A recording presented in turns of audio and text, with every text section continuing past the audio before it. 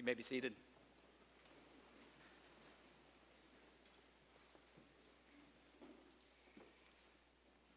Well, back in August, the Calvary staff participated in a visioning workshop together. I'd gotten to know Kat Gordon on a diocesan board and learned that she did this kind of thing from time to time. Some of you know Kat as the brilliance behind Muddy's Bake Shop here in Memphis, and will understand that what really caught my attention was that snacks were part of the package. My previous attempt at staff development had been an Enneagram workshop at St. Columba, led by a very intense yoga instructor who, at one point in the day, likened personal transformation to the cooking of a chicken. And in this universe, he said, you cannot uncook a chicken. It was a vivid, if not overly helpful, takeaway. And by the end of this very awkward and uncomfortable day, we were pretty much cooked. Mercifully, thanks to a little good humor and the extension of some Christian forgiveness on the part of the staff, we actually did get uncooked somehow, however. But Muddy seemed like my best shot at redemption. We met at the bakery over on Broad Avenue where Kat's team makes the magic that gets distributed to the retail shops around town. And after coffee and the first round of those promised snacks, we toured the bakery and then sat down to learn about this visioning thing. Now, the gist of visioning is to create a pretty detailed image of a scene in your life at some particular point in the future. There's some method involved, but the essence of the practice is that writing and editing a short narrative of what you would like to see happen. And Kat, as she was teaching us her method, she used a curious example of how effective visioning can be. She noted that dieting statistics are famously dismal. Almost none of us sticks to what we start. But there is one subcategory of humans who do manage to reach a dietary goal: brides. A bride often carries a very vivid image of what she wants to look like on a very particular day in her future, right? And brides are remarkably good, apparently, at sticking to a diet. Now, Kat fully appreciates that this is a hugely problematic example. She understands that it assumes a distorted and oppressively narrow definition of feminine beauty, one that is promulgated, I'd say, by a massive bridal industrial complex that makes the Pentagon looks like an Elks Lodge. Not only that, I mean, let's face it, Kat sells cupcakes for a living. But her point was that we might be able to capture the power of visioning for something more enduring than fitting into an expensive dress for a single photo shoot.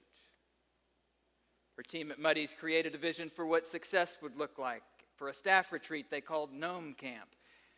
Kat and her husband created one for their house, one that helps them realize that a $50,000 kitchen remodel really wasn't what would make their home the place of joy and hospitality they hoped for.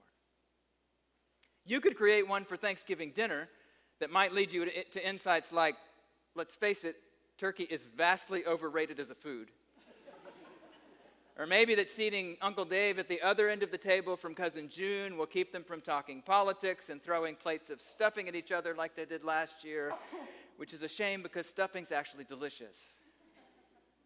There's power in visioning, whatever your goal or your process. There's power in holding an image of what wholeness or health or joy or justice might actually look like at some particular moment, in some particular place, in this particular world, before you figure out how to start working towards it. I wonder how you would describe the work of a prophet. Some say prophets are people who can tell us the future. They make predictions based on inside divine information and let people know what's about to happen. There are such stories in the Bible, but that might not be the essence of prophetic ministry. My Hebrew Scriptures professor, Dr. Judy Fentress Williams, said being a prophet was less about foretelling than forthtelling. Prophet speaks truth to power, tells forth the present unjust reality so we can't go on living in denial about it, calls us on the carpet. When people say they want a preacher to be more prophetic, I think this is what they have in mind. They want us preachers to get blunter, harsher, maybe more political. They want us to be more willing to offend. Although I've never met anyone who wants to be more offended himself by what his preacher says. It's more like, I really wish you'd be more prophetic and tell God's hard, unvarnished truth to my sister in Christ right over there, 3 rows up, just to the left. I think Jesus wants you to set people like her straight, preacher. Forth-telling, though, bringing forth to our attention injustices we'd rather ignore. This is part of the prophet's task, too. In fact, there's probably more forth-telling than foretelling. But there's at least a third thing the great prophets do for us. I think they are visioners of the first order. They're the ones who provide us with clear, vibrant images, not of what's about to come to pass, and not of the world just as it is right now, but visions of wholeness and health, visions of what shalom would look like if it finally came to pass. Isaiah's peaceable kingdom is one such vision, right? Now, some have rightly pointed out that we are still waiting on that vision all these centuries later. Actually, as a certain filmmaker who will remain nameless once said, the lion may lie down with the lamb, but the lamb is not going to get much sleep. So is such a vision actually useful to us? To us who still live in a world in which wolves and lambs and pretty much everyone else seems to be at violent odds? Some say this fanciful visioning is exactly the problem with religion. Too heavenly minded to be of any earthly good and all that, right? And if our visions shift us away from the present moment and into wishful thinking that anesthetizes the experience of living in the world as it is, then it's probably not functioning as prophecy is meant to function. But isn't it also true that we, and maybe especially now in our time, can barrel ahead with our lives without ever pausing to wonder what it is we're charging toward? Maybe we generally believe that the life Jesus and the prophets have called us to really does involve love for our neighbors, welcome for the stranger. Maybe we talk about abstractions like justice and mercy.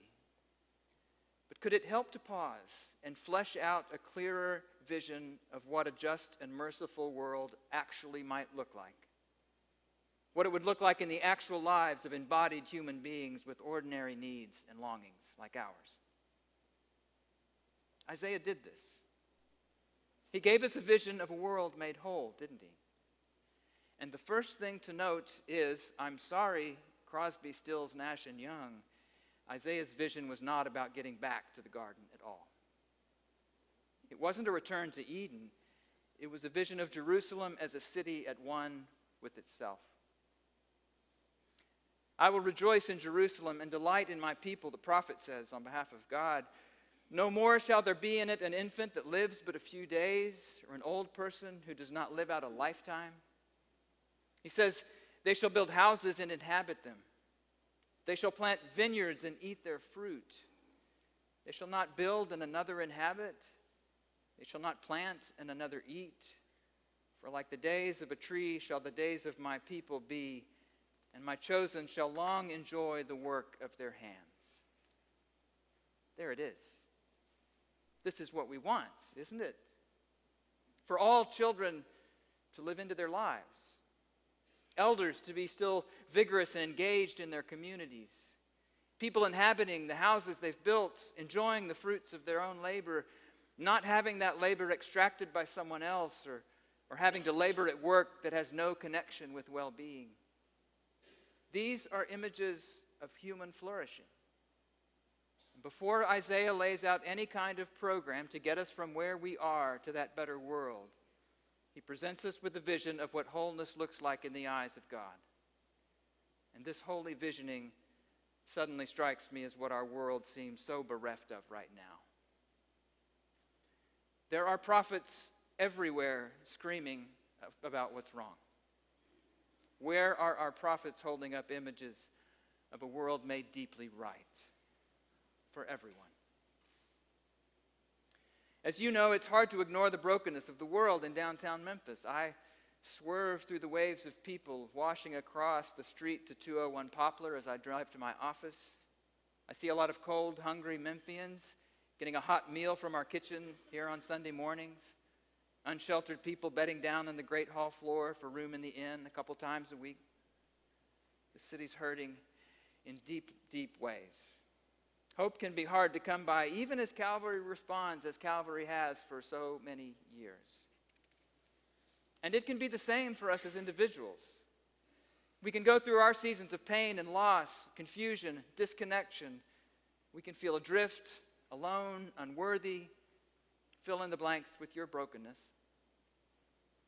So what I wonder here today is whether we might develop a vision of Calvary as an even fuller instance of Isaiah's peaceable kingdom in our city in the years to come.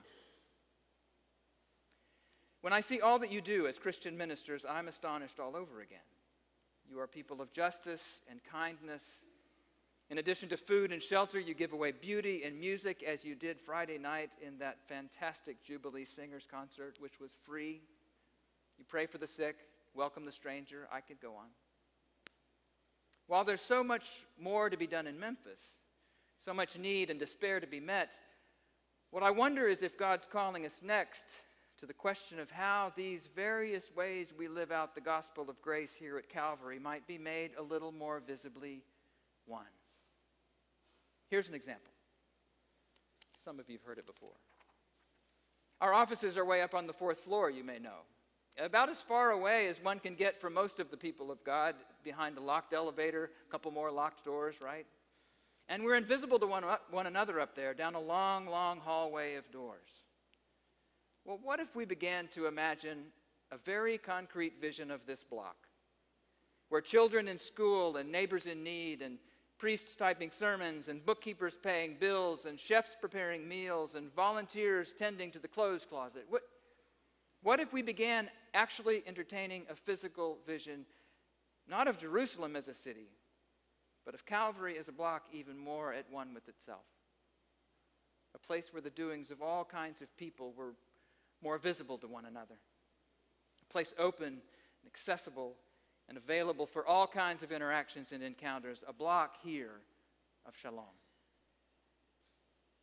These may sound to you like very secular concerns, not spiritual matters for a church to take seriously, but when Isaiah presented his vision of shalom, his vision of the holy city of Jerusalem made whole, it was not of a bunch of individuals having private spiritual experiences or performing personal acts of charity. He showed us a flourishing human community. People finding shelter together in houses they'd built. The young and the old living out their days, enjoying the fruits of the good work they've been given to do. Even wolf and lamb, lion and ox, finding unexpected harmony in their common life.